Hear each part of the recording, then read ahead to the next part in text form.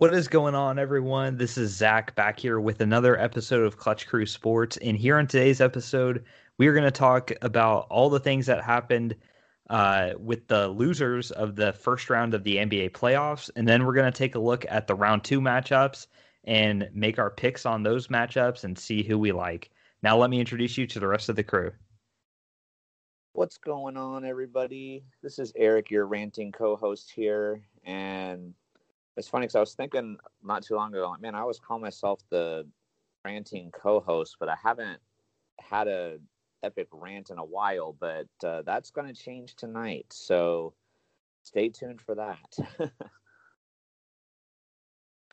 And what's going on, guys? It's Connor, the co-host with the most, and excited to talk about these games. I didn't get to watch a whole bunch of them just because I've been watching a lot of hockey recently. But nonetheless, I'm excited to talk about, hopefully get into some of these teams, like the future for some of the losing teams, and hopefully carry on with our picks in the brackets and talking about the winners. Yeah, definitely, man. So, whoops, got a little ahead there. What we're going to do is we're going to start out talking about the 8 losing teams in the NBA playoffs. We'll each kind of talk about what we think needs to happen in their futures and where they go from here. And then we'll take a look at those 4 matchups that are going on right now. And some of them have already started, some of them will start. So we'll see who we think wins those. Now, I want to start first off here and talk about the Miami Heat. They were actually the only team in the playoffs this year that got swept. Every other team that we'll talk about at least won a game in the playoffs, but the Heat were the only ones that got swept, and it was pretty bad. A lot of their games weren't even close. They blew leads in some of them. Really, game 1 was the best shot for the Heat. It went to overtime, and they couldn't pull through in overtime. Jimmy Butler tried his best at the end of the fourth quarter. He took it to overtime, but he didn't have enough left in the tank or something in that overtime, and it cost them. But out of all these teams on the list here, I think for Miami's sake, they're the ones I think that are either in the best shape or potentially set up to be in the best shape because they still have, their core. Now, the biggest complaint about the Heat's core right now is that a lot of the bubble performances, like from Tyler Hero and stuff, Heat fans were getting crazy about how good Tyler Hero was, but he didn't have as good of a season this year, and same with some other guys. The Heat don't have like a top 10 player in the NBA. They just have a lot of pretty decent players. Now, they're still going to be, I think, a playoff team next year, no doubt. But for the key for the Heat's future is they need to land a big name free agent this offseason. Whether Kawhi Leonard takes his player option and leaves the Clippers, they need to pursue him heavily, or some other superstar that's bound to be either a free agent. I know for years they've been talking about trying to trade for Bradley Beal. I think that would also be another route to go if the Wizards decide to give him up, but they need to do something to add a superstar to this team. It was nice to have a team of Rough Riders, a team of guys that played, really well together. No superstar on the team, but that's not long-term success in the NBA. Definitely not. This is a star league. They need to add a star, and that's the biggest thing for them because they develop players nicely. There's no question about that. The rookies they have, they'll develop nicely into bench players and starters, but they need to get that star. That's the biggest key for the Heat. And now I'll let Eric talk about the New York Knicks, a team we didn't think would be in the playoffs, but a surprisingly good year for them, but a bad playoff. So Eric, talk about the Knicks' future. Yeah, the Knicks going into the season were definitely going to be one of the worst teams, in my opinion. They were definitely one of my biggest surprises for sure. And I think the Knicks are in a similar position to the Heat as what Zach was talking about. They've got a great player in Julius Randle, and they've got a couple of young pieces. Like they drafted Obi Toppin, and they have RJ Barrett, so they've got some young guys. But similar to the Heat, though, they don't have a big star player. And that's been the biggest problem for the Knicks for years, is that even though they've been in a big market, they haven't been able to lure any big name free agents, or they haven't had the pieces to be able to make a trade for a big name piece in a really long time. But I think the fact that they have made the playoffs now and have some decent pieces on the team, I think they are looking like a potentially more attractive option for somebody that might want to leave their team but still be in a big market, as opposed to before where they were just so bad that even though they were in a big market, nobody wanted to go there. So things may start to change for the Knicks going forward. They're definitely going to be one of my more intriguing teams to watch this upcoming offseason for sure. All right. And then we'll turn over now to the Boston Celtics, and they had a lot of front office changes. So, Connor, talk about what you think those changes are going to be, good or bad for the Celtics, and kind of what their expectations and what they need to do next season. Yeah, so I mean, obviously the Celtics had a pretty disappointing season by their standards. They were the 3 seed in the East last year, if I remember correctly. Obviously they were an NBA Finals threat last season. They, unfortunately for them, they got knocked out by the Heat in the bubble. And really coming into this season, they were looking again like they were going to be one of the upper class teams in the East. Like, I don't think any of us had them being better than the Nets, but I know Zach had them going to the NBA not the NBA. He had them going to the Eastern Conference Finals, or not Zach. Eric had them going to the Eastern Conference Finals. But yeah, we thought they were going to be good, and unfortunately for them, they finished with a 500 record, which in their eyes is not good. So Danny Ainge did step down from his position, and I'm not sure why they decided to promote Brad Stevens. I don't know if that's a good move or not, seeing as how obviously being the coach this year, and he didn't exactly lead them to the as much success. So I don't quite understand that reason behind doing that, but obviously I'm going to trust that they know what they're doing. These NBA teams, especially an organization like the Celtics that they have a lot of history, they have a lot of history of success. I trust that they know what they're doing, but I just question it a little bit. Obviously, that's going to mean a new coach for next season. I'm not sure. I haven't heard anything too much about who the next coach potentially could be. I know there's obviously some other head coaching vacancies out there. Zach knows that both the Magic and the Trailblazers are going to be looking for a head coach this offseason.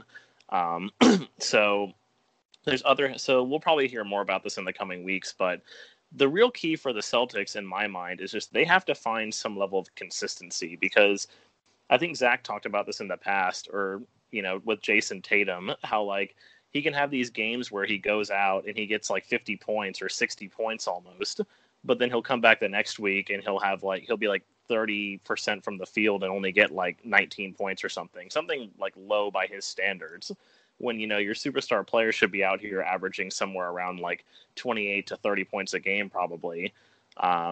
So it's really, and also Kemba Walker really hasn't been that. He's been hurt a lot. He missed almost half the season this season.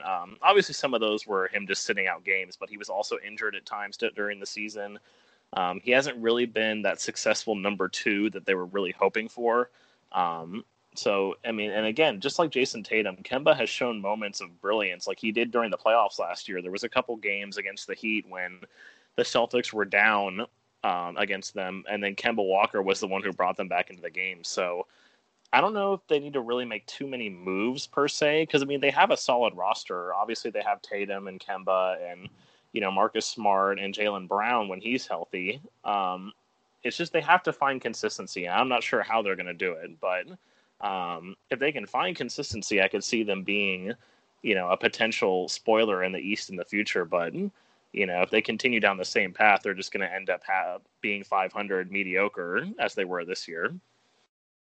Yeah, for sure, man. And moving on now to the last East team we have here, the Washington Wizards. So, Eric, you'll talk about the Wizards, but what do you think is going to happen with Russell Westbrook, their head coach, Scott Brooks? He was a lot of Thunder ties to this team. So give your insight on what you think the Wizards should do. Well, my insight on what the Wizards should do is they should do whatever Bradley Beal wants to do, basically whatever he wants that would get him to stay. So if Bradley Beal really likes Russ, which I'm not really truly sure if he does, but if he really likes Russ and wants to keep him around and then wants to try to build around the two of them, then keep him. If he doesn't like Russ and he wants him out, then trade him and get what you can for him, because the Wizards are not going to be able to they're not going to be able to bring in another superstar. They're not in as good of a position as, say, like a team like the Heat or the Knicks might be that we were talking about earlier. They're not going to be able to bring in any big names. So in my mind, I wouldn't trade Bradley Beal just because he's the main piece of the team, unless you just like really, really want it out and you had no other, your hands are tied and you don't have any other options. But if I'm the Wizards, I'm doing whatever it takes to keep that man happy. And if it involves trading Russ, then do it. And then if, if their coach, obviously I know their coach is a big fan of Russ, but if he doesn't like that type of move, then get rid of him and get somebody else in there. Because I know a lot of people look at the Wizards and, they looked at all of Russ's triple doubles and all of his stats. My favorite thing in the NBA. They look at his stats and they say, there were people literally saying that Russ should have been in the MVP talks after that run that the Wizards went on towards the end of the season, which was just absolute garbage to me. But anyway, stats do not tell the whole story, people. Russell Westbrook is not the best player on this team. Bradley Beal is the best player on this team. So keep that man happy. Do whatever you got to do to keep him around, and then go from there. That I don't really know, unfortunately, like what they can do going forward in terms of free agents, what they might be able to do, or who they might be looking to draft or whatever. I can't give that much insight, but it all starts with keeping Bradley Beal happy. That is true. All right, so let's go over to the West here. I will talk about the Memphis Grizzlies real fast, and then we will hear something from Eric. Now, do you want to save him for last? Yeah, let's add the. It don't let's matter add to me. We'll add the suspense and make it last. So for the thing for the Grizzlies, I look at this as a success. They were the 9 seed actually at the end of the year, and they won the pat on the back for getting that lock correct. They won their playing games and everything. This time around, they actually made it to the playoffs. So I got to give them a lot of credit for that. The Ja Morant, Zion Williamson, same draft class, pick number 1, pick number 2. So far, Ja, he's had the better success with the Grizzlies than the Pelicans, because the Pelicans were pretty awful this year. So kudos to Ja. Now, I see the Grizzlies in kind of a similar situation to the Wizards. I think they're a better team. They just happen to play in the West, so they have a lot more competition than the Wizards do. But you got to keep Ja Morant happy. Build around Ja. That's the key for Memphis. Get guys that complement Ja, and really build around him, because he is the superstar for this team, and I think you can do really great things for him. Just build around him and understand that Memphis isn't going to the finals next year or anything, but they can improve on this, and I think it was good for them to get the playoff experience. And losing to the Jazz, there's no shame in that, especially with Donovan Mitchell coming back. But good overall season for the Grizzlies. I can't complain about them. Connor, you're going to talk about the Mavericks now, and they have not won a playoff series yet with Luka. Is that concerning to you? And what do you take away from this this series lead that they choked away by not winning a game at home to the Clippers? Yeah, I'm not so sure that I'm really concerned about Luka as a player. I think I'm more so concerned about the rest of the Mavericks team, because obviously, we saw in that last game against the Clippers, like literally Luka was the only one doing anything that entire game. Like you go back and look at him, and like Tim Hardaway was like 1 of 9 from 3. Porzingis was like 0 of 5 from 3. I mean, I know he was like 50% from the field overall, but I mean, you know, when you're right under the basket, you need to make those shots anyway. So, but yeah, he was the only one doing anything during that game. Obviously, he's kind of in that same category as Russ, though, where, you know, he gets all those triple doubles, and at the end of the day, it doesn't really mean anything.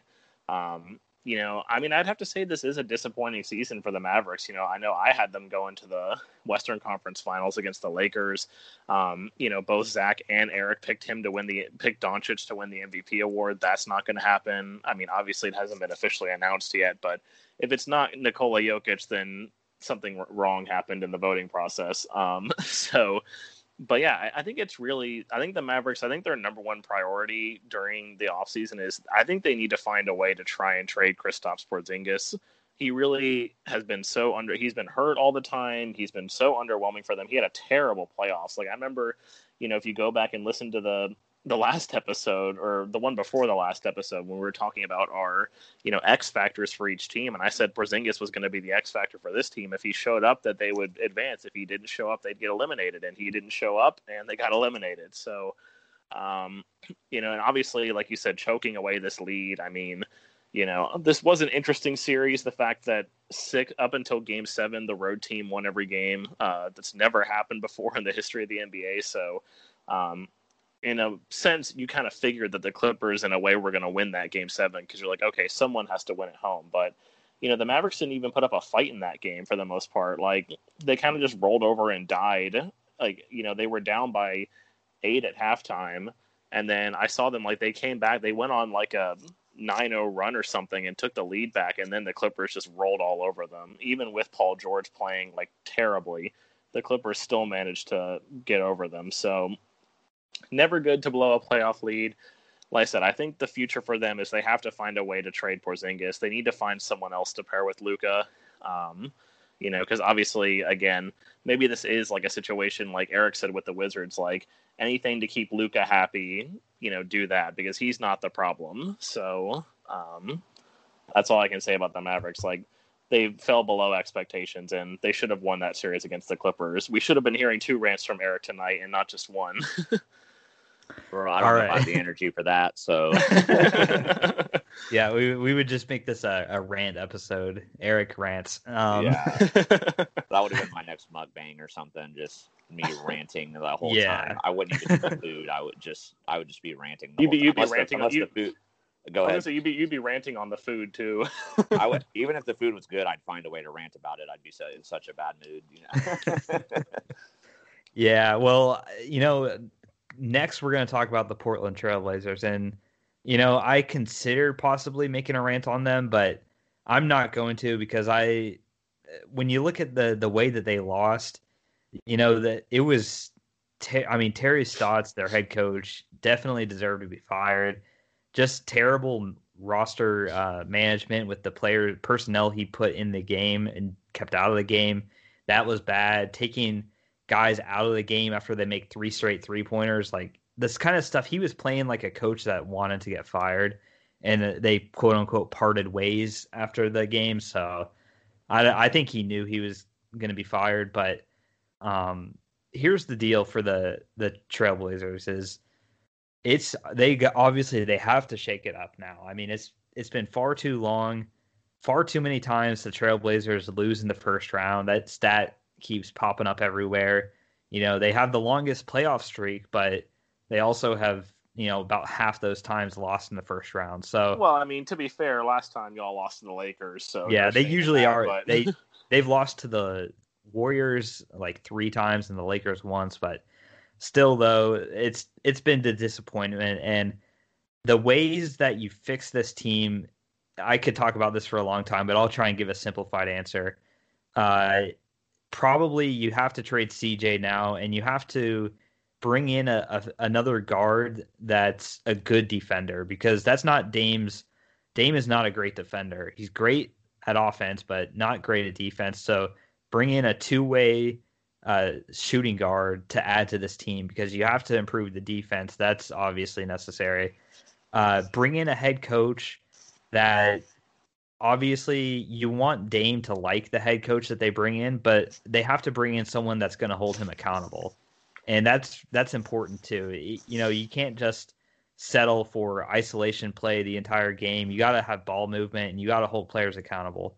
So that's number 2. And then I would like them to keep Nurkic. I really would, but we'll see about that. I know he's got to get better though. He's got to improve his basketball IQ. Taking unnecessary fouls really cost them in games when he would foul out. Heck, that game 6, he managed the first half to get no fouls, and then picked up 4 in the third quarter. So he's got to cut down on his fouls, and they got to bring in another big man. But here's the thing: I want to kind of see what you guys think about this.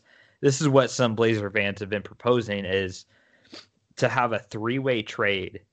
And I'll tell you the teams and stuff and what the trade is, and then you guys can tell me if you like it or not for the other team's sake. But the 3-team trade here would be trade CJ McCollum to the Philadelphia 76ers, because we assume that they're not going to win the finals and they're going to want to make a little change to their team. So trade CJ to them, give some shooting to their guards, and then take Tobias Harris and maybe a young player from Philly to go to the Toronto Raptors, and then send from the Toronto Raptors Pascal Siakam to the Blazers, and then have the Blazers send some draft picks to Toronto. So Toronto gets some draft picks and a Tobias Harris and maybe a rookie. Philly gets CJ McCollum, and then Portland gets Pascal Siakam. Yeah. I'm assuming some draft picks might have to be thrown in there to Philadelphia too, though. I'm not sure they would take CJ just on his own to give up Tobias Harris. Maybe throw in a draft pick to them too. So, how does that sound? That's a 3-way trade. But Eric, I'll start with you. If you think that's reasonable or not. That was definitely a lot to take in there. Still kind of processing that, but I think it would be fair. But the thing with the Raptors is they seem to be starting to go into like a rebuild, because they had a really bad year. They're probably going to trade Kyle Lowry, and Siakam hasn't got along well. But Siakam and Nick Nurse haven't gotten along well. So yeah, I think overall it's pretty reasonable, but I will say if I was Philly, though, I probably wouldn't do this. Like, I would rather have Tobias Harris than CJ, even if there's like draft picks involved. Like, I don't know. I feel like I would rather still have him over CJ, because if they get CJ and then lose Tobias, their defense is definitely going to get a lot worse. But I mean, they could use a shooter, so I don't think it's entirely unreasonable. But I mean, if this were to happen, though, I think it would be a good deal for Portland, because they get somebody who is a decent scorer that can also play defense. So if this happens, I definitely think Portland would get the better end of the deal for sure. And I think Toronto gets a good end of the deal, because they can if they get a lot of draft picks out of it, they can work on building their future. I just don't know if I like the deal for Philly, but but at the same time, I'm not like, oh, that's a horrible trade. You know what I mean? I think it's pretty fair. All right, Connor, are you in agreement? Yeah, I'm mostly with Eric here. Like, I think it's more so like you'd have to really convince Philly to get rid of Tobias Harris, because Tobias Harris has been, he's been a pretty good piece for them. Obviously, CJ McCollum would help them, but like Eric said, they would go down on their defense. Pascal Siakam, like, I know he is kind of like a two-way, like he's a good offensive player, but he's not like the best defender in the world. Like, he's obviously better than, some of the people that Portland has, like Enes Kanter and people like that, but he's not exactly a solution in my mind to that defensive problem. I mean, like, he's obviously a good big man, he's a good scorer, but I don't know, like, maybe if they could get that to work, then I obviously, wouldn't be against it. But I feel like, I can't name any names, but maybe they could go after a different big man, someone who's a little more defensive minded, to pair with Dame. But Like I said, if it worked out for them, I would take it. It's just Philly, like Eric said. I don't know. You'd have to offer them a lot to get rid of Tobias Harris, in my opinion. Maybe Toronto throws in Lowry or something like that.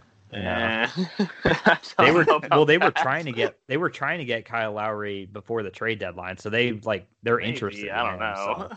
I don't know. That's why I say that. The other thing about Kyle Lowry though is that like obviously the difference between during the season and after the season, like he's gonna be a year older next year. Like you know, who's to say he's not just gonna, he's already regressing. Who's to say he's not gonna regress even more?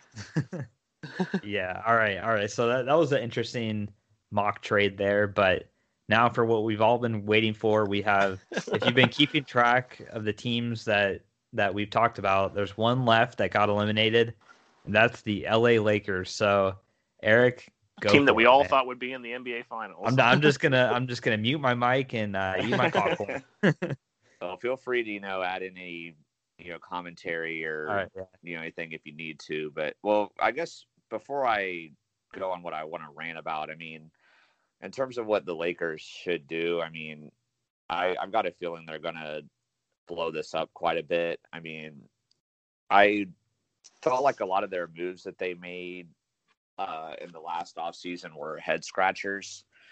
I mean, they won the championship pretty easily with the team that they had, so I wasn't really sure why they felt the need to bring in some people that they brought in instead and then let people that they have either walk or trade them or whatever. So I fully believe that Marc Gasol will be gone. I think Montrezl Harrell will be gone. I think Kyle Kuzma will be gone. I know Alex Caruso is a free agent. He might stay. I don't know. They might bring him back as like a reserve point guard or whatever. But I feel like a lot of the pieces not named LeBron and AD are going to be gone. Dennis Schroeder included as well. But so they're going to, but with them having obviously LeBron and AD, they have the ability to get any free agent or, make any trade that, they want to get. They'll be able to get whoever they want. So that won't be a problem for them. But as for who I think might be on their team next year, I mean, I have no idea. They're going to be a very active team, though, that's for sure. But what I want to rant about and just what I have to get off of my chest, and I really did not think going into this playoffs that this would come up. I mean, my whole focus going into this playoffs was the Clippers because I had predicted them last year to get so far, and then they didn't, and I was really upset about it. And then this year I predicted them. I was giving them a chance, and it looked like when they were down 2-0 to the Mavericks and then down pretty big at the beginning of Game 3, I thought for sure that rant was incoming. But the Clippers managed to pull it out. They've avoided a rant for now, at least. But what's really bothering me is this man, LeBron James. So, shocker. I don't like him. But I don't know, man. I mean, this guy, just from all the excuses I've heard from him, all the excuses I've heard from the media, I'm going to be calling out the media here as well. It just pisses me off, man. It just really upsets me because, first of all, when the Lakers were about to win Game 3, they were up big. AD was killing it for them, and the Lakers, they got pretty cocky during that game. I don't know if you guys saw it, but anybody that watched, I typically don't watch blowout NBA games when it gets to that point, to be honest. But it wasn't like a blowout, but it was near the end of the game, and it was looking pretty obvious that the Lakers were going to win. And LeBron had his back to the basket, and Jay Crowder was on him, and then all the Lakers players were doing the same thing, and they were imitating the moves. And Jay Crowder did play a pretty bad defense on this play, but then LeBron got an easy bucket, and then the Lakers were players were on the court, and just they just got so ridiculous with it. They were all happy, and it was oh yeah, we're gonna win. And honestly, it looked like the Lakers were on a clear path to an easy 4-1 series win over the Suns. But then AD got hurt, and that changed the complexion of the series completely. And just what really blew my mind was, first of all, in Game 5, when LeBron James walked off the court with 6 minutes left in the game. Like, are you kidding me, dude? You're just going to walk out on your team like that. I don't think Michael Jordan or Kobe Bryant would ever have done that if they were in that situation. Maybe they wouldn't have been in the game. Maybe the coach would have been like, okay, this one's over. We're going to take the L and move on to the next game. But they would have stayed out on the court at least. That was, honestly, I didn't see it when it happened because, like Zach said, sometimes when games are big blowouts, I don't watch them. But so I had kind of stopped watching that game, but I saw it later, and that really frustrated me. But then I was thinking to myself, okay, come game 6, this man has a chance to redeem himself. He can go out there, even if AD doesn't play, which he only played the first few minutes and got re-injured. I don't even know why they had AD out there, to be totally honest, because he didn't look good at all. I thought that was a terrible decision. But anyway, getting back to LeBron, I mean, this man did nothing in game 6 but cry to the officials, not get back on defense, not even helping on defense. Like, I would watch him stand in the corner, and then somebody more at the top of the key would drive his direction, and he wouldn't even stick. He couldn't even be bothered to stick a hand out and try to at least maybe swipe the ball or not draw a double team or anything. Just stand there. And then I watched this man just play it up to the cameras, and I saw people on Twitter, and they bought this. They fell for it. But guess who's not falling for it? Me. This man freaking sat there on the bench, huffing and puffing. Oh, I'm so tired. Oh, I'm so tired. Pulls himself out of the game with 7 minutes left. Oh, I need a rest. Oh, I'm so tired.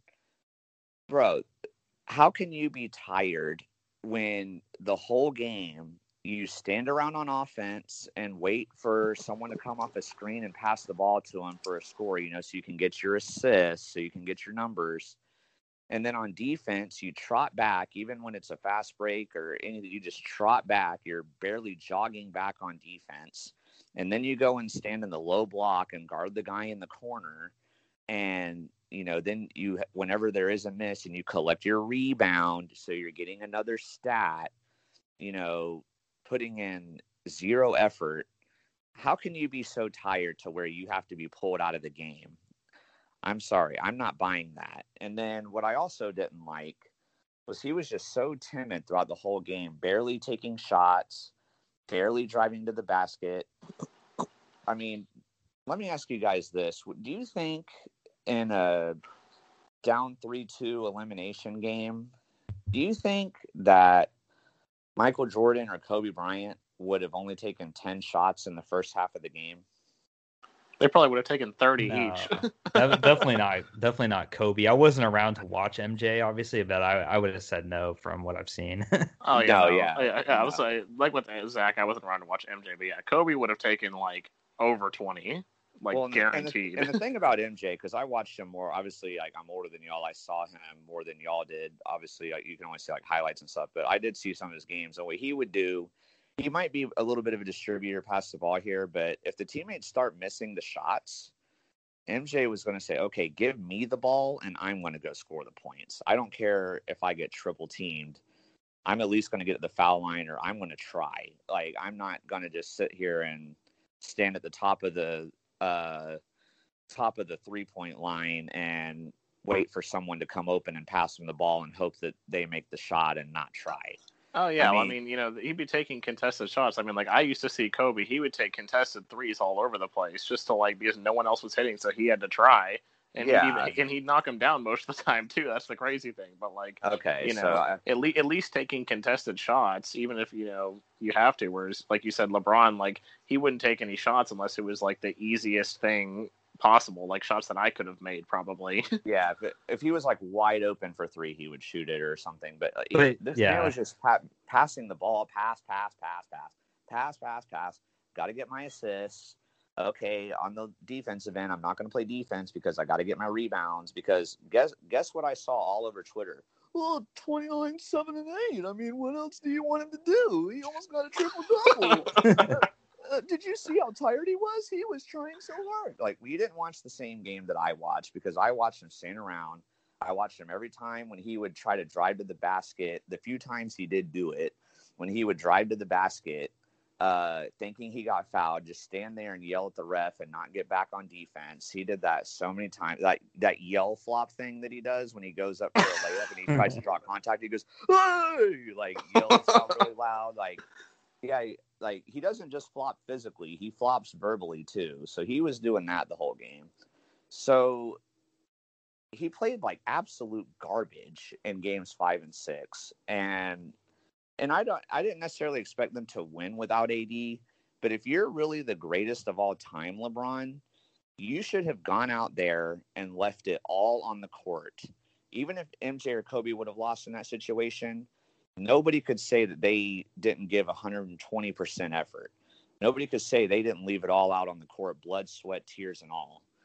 But LeBron, it was just like he couldn't be bothered to care, and that upsets me. And when my teams lose, unless there's just like a ridiculous thing from the refs or something, or just something like absolute ridiculous happens, like say like when my Thunder lost to the Blazers that playoff series when Dame hit that like almost half court 3 over Paul George, just like ridiculous. Okay, man, like there wasn't anything we could do there. We lost. But when my teams lose, like I hold my teams accountable, because even when the Jaguars lost in the AFC Championship to the Patriots, there was the whole thing where, you know, Miles Jack wasn't down with the refs. And obviously I was upset about that because we all know he wasn't down. But now we weren't doing the podcast back then, but Zach would tell you that I blamed the Jaguars coaches for the loss because they got so conservative in the second half. If they had been doing the same things they were doing in the first half, the whole Miles Jack wasn't down thing wouldn't have even mattered. Like, we would have won that game easily. You would have still had like a 20-point lead. Yeah. Instead of the game being close, like we would have won by like 21 instead of 14. That would have been the difference between that call. So I hold my teams accountable. And the fact that like none of these, I know some LeBron fans that realize this, but it's like the extreme Bron fans, like the Bron sexuals, they call them.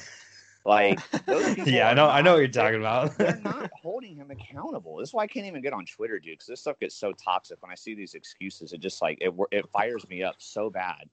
But they're looking. All they do is they look at the numbers. 29, 7, and 8, or 38 and 6, or like. I don't care about rebounds. Or 21, 10, and 10.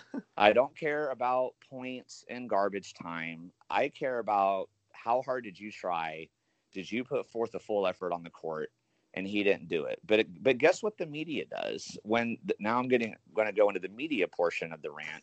So guess what the media does? When the Lakers won the championship last year, did you hear anything about anybody other than LeBron getting mentioned? Other than maybe AD got mentioned a couple times. But it's all about, LeBron, look at what he's doing at age 36. Like, he just won an NBA championship. I mean, I remember ranting about this last year when they won the championship. Like, well, LeBron, now you're in season 17. You did all that. Well, now you're going into season 18. I can't imagine you're still going to put up these numbers. You know, LeBron, oh, wow, LeBron. But what happens? I mean, that's Sports Center nowadays, though. Sports Center, like, they literally don't talk about anything except for LeBron James. This is why I've said this 100 times throughout this podcast. Like, this is why you listen to people like us, or Bruce Blitz, or Brody Sports Talk, people that actually pay attention and call out people when they need to be called out, or give credit where the proper credit is due, or give like actual insight and analysis, and not just, well, look at these numbers. Like, it's amazing to me with all the resources that ESPN has, but all they can talk about are numbers. That's all they care about. Numbers. Points, rebounds, assists. Points, rebounds, assists. That's all they care about. But so when LeBron loses, he's 36 years old. I mean, he can't carry a team anymore by himself. He needs more help. Or, well, LeBron got all these numbers. I mean, what else do you expect him to do out there? You know, or remember back when like 3 months ago when he sprained his ankle, I mean, you know, he didn't recover from that, even though in game 3, he jumped so high, making a dunk that his head was like almost above the backboard.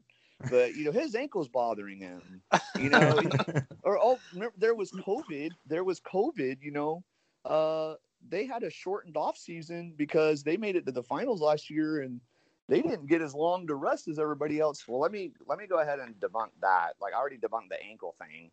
I'm sorry, but maybe his ankle wasn't 100%, but it was 98%. Okay. He was fine. This wasn't like AD's injury where it was like actually prohibiting him from being able to play.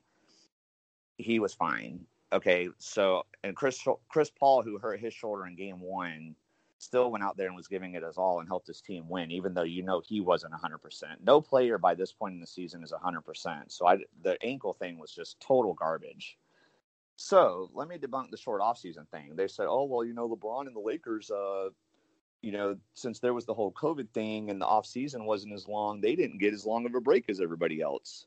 Well, I guess the media and everybody else that's making up this excuse for them, even LeBron himself mentioned this excuse in his press conference. I guess what they forgot to mention, though, is that half of this Lakers roster wasn't even on the Lakers last season. They weren't on this finals team. Yeah, that's true. Dennis Schroeder's team lost in the first round. He had a few more weeks to recover. Andre Drummond wasn't even in the bubble last season, and then this season didn't even play half the season because Cleveland was sitting him out because they were trying to trade him. So I think he was pretty well rested. Montrezl Harrell, Clippers. Montrezl Harrell and Marc Gasol, their teams lost in the second round of the playoffs last year. So literally only a few people went through the shortened offseason. So I don't want to hear this, oh, the Lakers were exhausted. Oh, they were so tired. I don't want to hear this crap. That was garbage. Literally, they weren't tired in the regular season. Like, yeah, they weren't tired in the regular season when they were the 1 seed before players got injured. You know, they weren't tired in games 2 and 3 when they blew the Suns out. They didn't look very tired then either.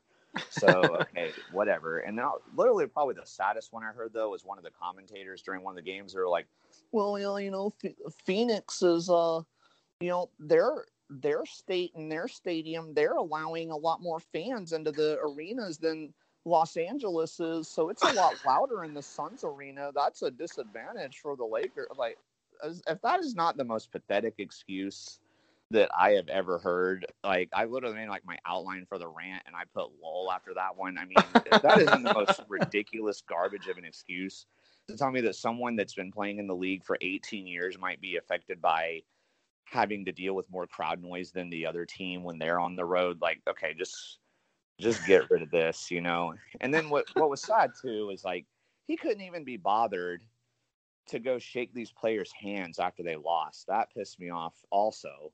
Like game 5, like I said already, Tom Brady 2.0. Sorry, Nate. he walked off the court with 6 minutes left in the game. And that too. Oh yeah, he was getting early treatment on his ankle because he had to get some treatment for his ankle. Well, AD was out there and not even playing in the game in his street clothes, but he was at least out there supporting the team. You think he could have been using some treatment? If I'm having anybody get a head start on treatment, it's him, who is obviously more injured and way more valuable to the team than LeBron, whose ankle, I guess they had to get him early treatment to get his ankle from 97% to 98%. Okay, yeah, whatever, dude. So I'm sick of all the excuses. I'm sick that he couldn't even be bothered to go shake their hands. But yet in his press conference, he's like, oh yeah, you know, I love what Devin Booker's doing. You know, he's being a really great contributor for the Suns, and I love his game, and, you know, really love that guy. But yet you couldn't go shake his hand after the game. Or Chris Paul, who's one of your best friends, you know, you couldn't even go and shake his hand. Like, probably congratulated him over text. Yeah, I mean, seriously, dude. Like, even when like Connor, Zach, and I, like, we have like a Madden and 2K franchise and stuff that we do, and like we'll have some games that get pretty heated from time to time. But even if like whichever one of us loses, even if we're really pissed off, like, we still tell the other one good game. And then, you know, within like the next few minutes, we're like playing Fall Guys or playing another game together. And like, you know, we move on with our lives. You know, at least we're still, you know, respectable with each other, and we still love each other and care about each other. We're not like, oh, I can't even be bothered to congratulate you on your win. Like, forget you, dude. Like, you know what I mean? Like, I never want to play Madden with you ever again. Yeah, like, exactly, dude. Like, you know, so it just, bothers me.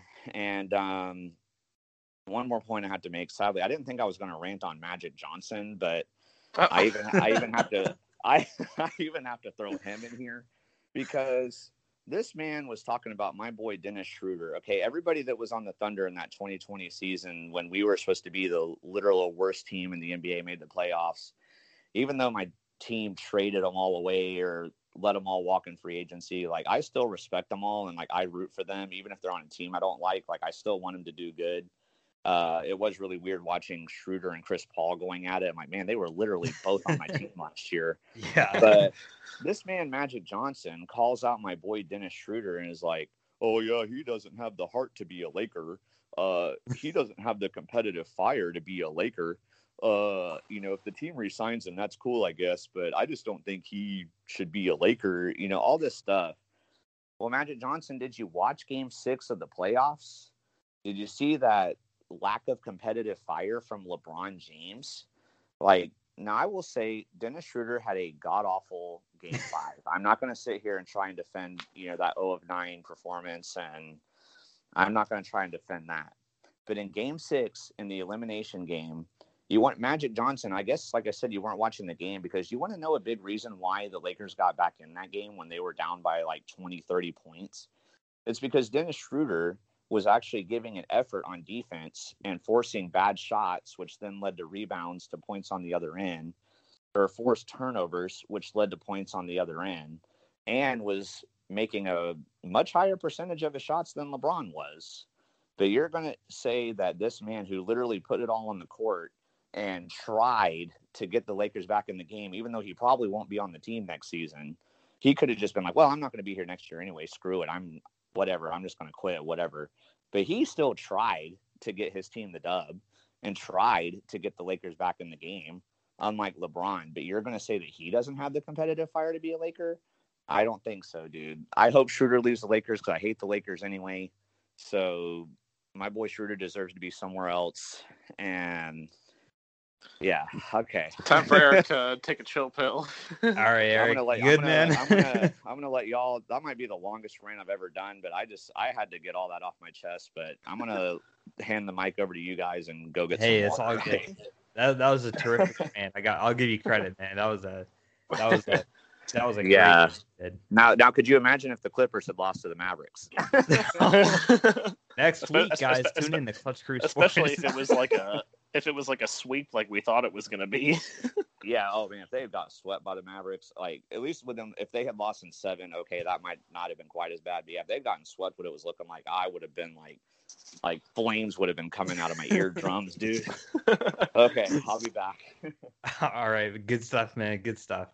All right, so let's go ahead and end the show talking about the current NBA playoff matchups. So we'll start in the East, and we have the Hawks 76ers in the 1-5 matchup here. So originally pre-series, Eric and I took Philly. Connor took the Hawks. Now the crazy thing about this is Embiid, who got hurt in the Washington series, he's back to playing, and he actually played pretty well for him in Game 1. I was kind of speaking of Game 1, by the way, if you guys haven't heard, the Hawks are up 1-0 as we are recording this, but his Game 1, he played really well, and the team got blown out in the first half, and somehow I looked up at the scores and I was like, holy crap, it's only a 2-point game in the final seconds, and then the Hawks made some free throws or whatnot, but this was a wild game. For the 76ers sake, though, I'll say their comeback that they made in the second half of the game, it was the complete opposite of what Eric just talked about LeBron. They got back into the game, and I give them a lot of credit for that, and I think that's going to serve them well going forward. Now, obviously, Game 2 at home is a must-win to tie the series, but I still think the 76ers can win the series here, and they're going to have to, I think, what they need to really do, because the Sixers are a great defensive team. I mean, they really, that's their strength is defense. They are going to have to just bully Trae Young, just bully him, get physical and and make the other Hawks beat them. And the other Hawks are good too. I'll give the other Hawks credit, but Trae Young, obviously the best player. You have to get physical, bully him, and then your offense will come. The Sixers offense, I think, will come, but they just got to play way better defense. I think they're capable of that. But Connor, pre-series, you took the Hawks, so tell me what you liked from Game 1 and how you're feeling about them moving forward. Yeah, I mean, this is kind of similar to me, like, with their matchup against the Knicks, right? I think there was, in terms of that, the Hawks have proven that they can do it and that the Sixers are beatable. I mean, truth be told, the reason when we did this, like, way back when, before the playoffs even started, the reason why I picked the Hawks is because the Sixers are choke artists. So, I figured they wouldn't, I figured they'd find some way to screw this up. Like, obviously, if they get past this and they end up playing the Nets, like, we're all going to pick the Nets because the Nets are just a better team. But, I figured that, okay, the Hawks have a chance, especially after seeing, like, how, I know Julius Randle had a pretty bad series, but I mean, not all of that could be attributed to his, like, just him being bad. The Hawks played pretty good defense in that series. And if they can shut down Julius Randle, I mean, obviously this Sixers team has a lot more weapons with it, with Embiid.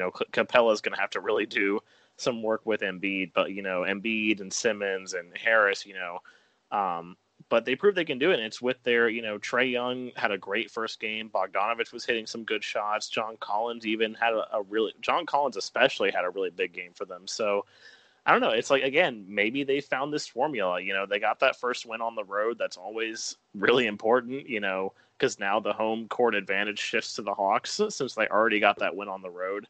I expect the Sixers will probably come out and win Game 2.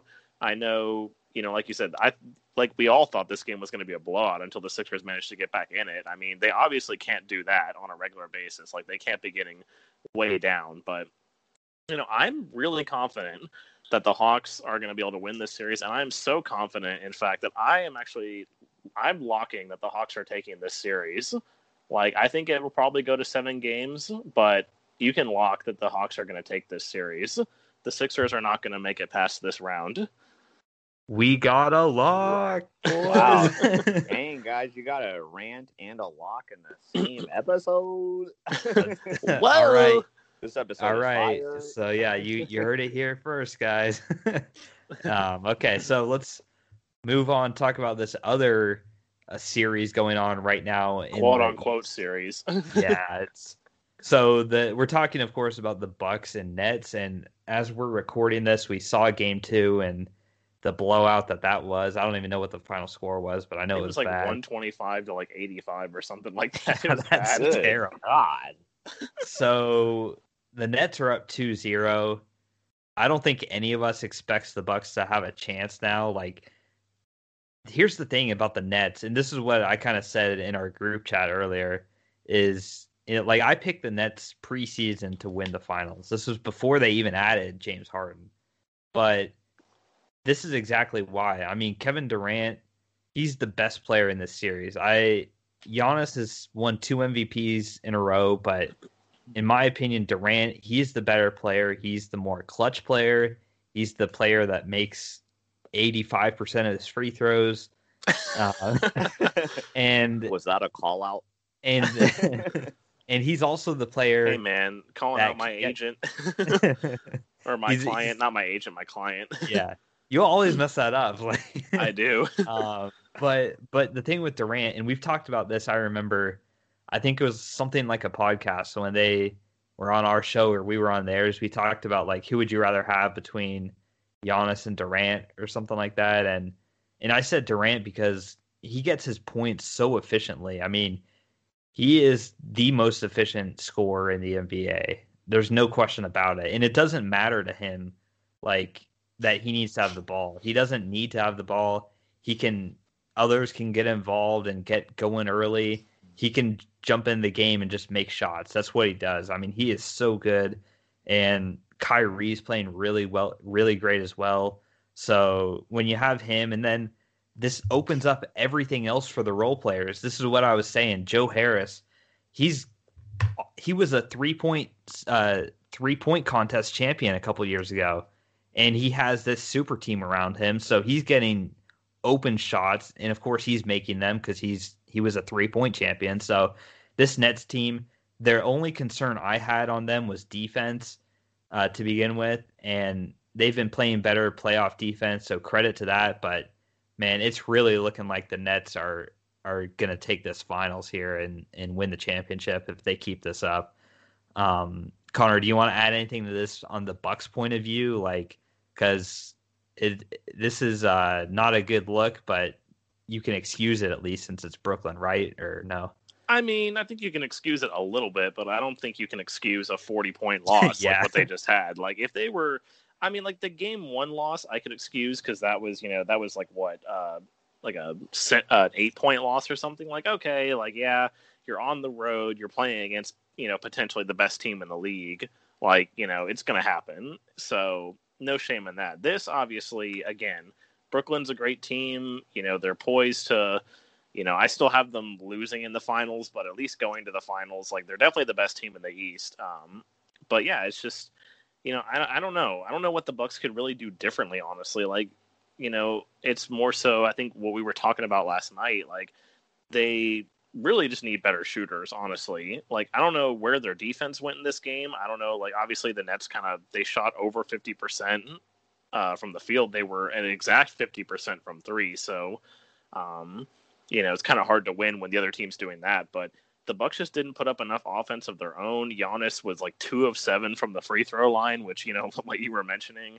I don't know. It's just, I think it's what I said last year too. Like when I said that if the Bucks didn't win, I was never going to pick them again. And I don't ever see them winning with this squad. Like unless something changes, I don't know. I wonder if Giannis is really starting to have second thoughts about signing that long-term deal. Like, man, should he have tried to get out when he could? Because it's not looking like this Bucks team is ever going to go anywhere. Yeah, that's the sad thing for Bucks fans.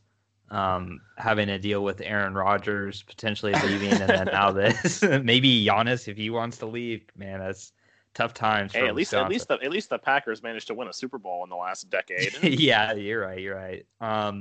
Let's go to the West now. Clippers Jazz in the 4-1 matchup. All of the better seeded West teams ended up winning this time around, which a lot of people didn't expect. But so far, guys, this series has not started yet for us as we record this. Eric's rolling with the Clippers, and Connor and I are going with the Utah Jazz.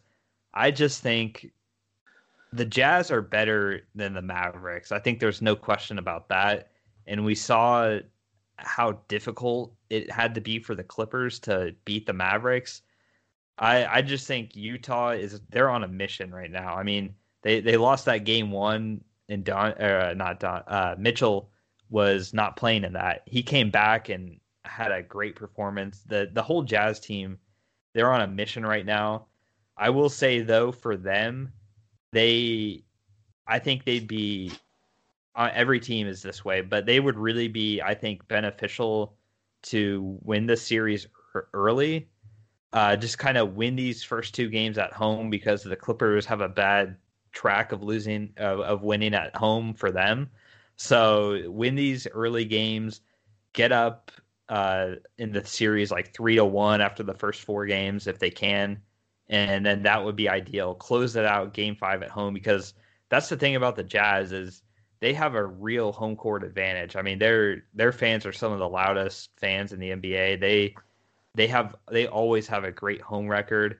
So between them having the home court advantage, the Clippers typically being bad at home, and I still just really don't trust Paul George, and Eric can talk about him maybe for a second. Pandemic P, yeah. So I'm rolling with the Jazz on this one. I feel pretty safe about this. I'm not going to lock it like Connor did earlier, but yeah, I'm feeling pretty good about the Jazz in this series. Eric, tell me why I'm wrong. Why'd you pick the Clippers? And I guess what are we going to expect to hear if the Clippers do lose this series? I mean, it's all going to, if they do lose, it's going to depend on how well or not well they do during the series. I mean, if they go out and get swept or something, then another incoming rant for sure. I mean, but if they go out and lose in 7 and it Mitchell hits a buzzer beater 3 to win Game 7 or something like that, okay, I can give him more slack, obviously, if that happens. So it's all going to depend on exactly how the series plays out.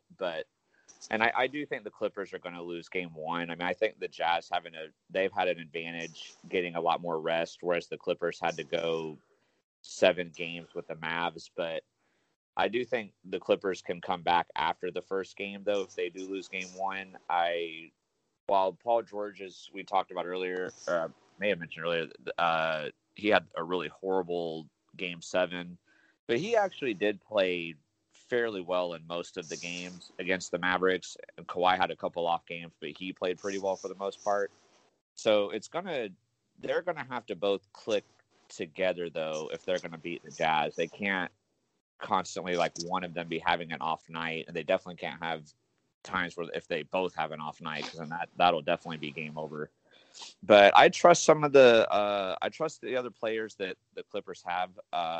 Reggie Jackson was doing pretty well for them. I was impressed by how he played, and surprisingly, Nick Batum was playing pretty well. I know that's shocking. Nick for Bum.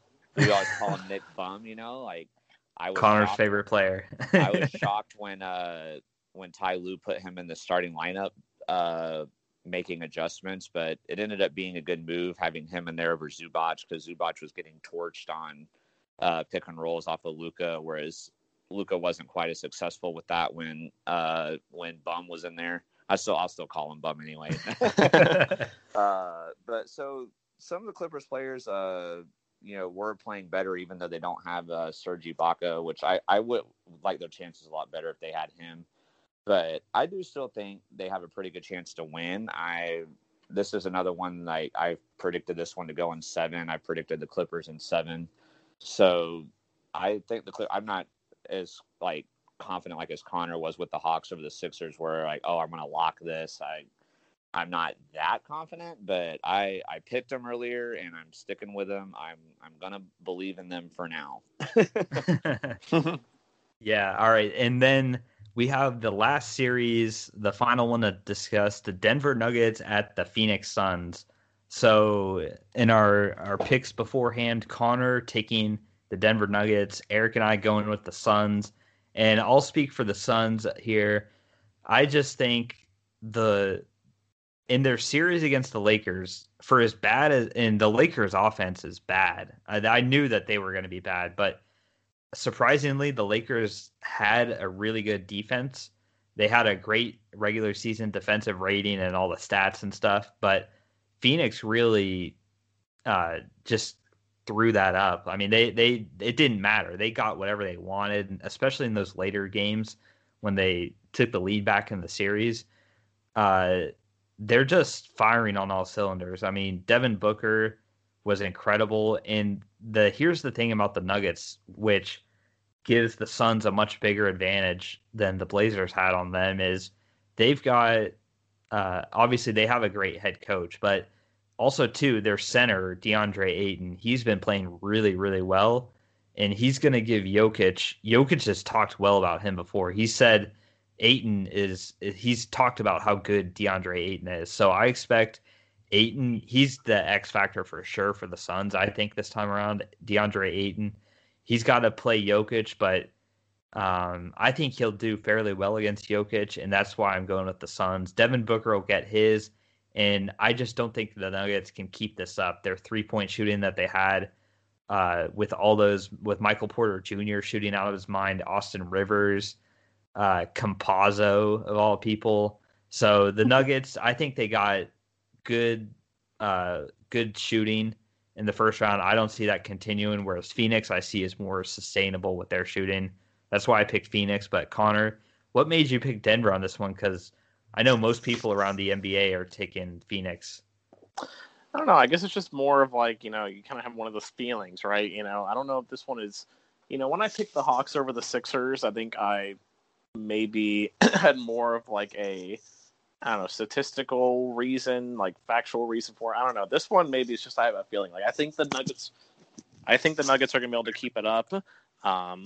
I know obviously Nikola Jokic, he's the MVP for a reason. Like, he wouldn't be the MVP if he couldn't deal with guys like DeAndre Ayton. Obviously he's a better defender than what the Trailblazers had. But I mean, the way that they were able to keep, obviously, like you said, the Nuggets were shooting out of their minds a lot in those games, but they were also able to keep the Portland offense under control for the most part, and at least in the games that they won. Like, they had a couple bad games. Like, really, game 1 wasn't good. And then obviously game 4 wasn't really good, but the rest of the time, and then obviously, you had that game 5 that went to double overtime, but the other 3 games, they really were able to keep Portland in check.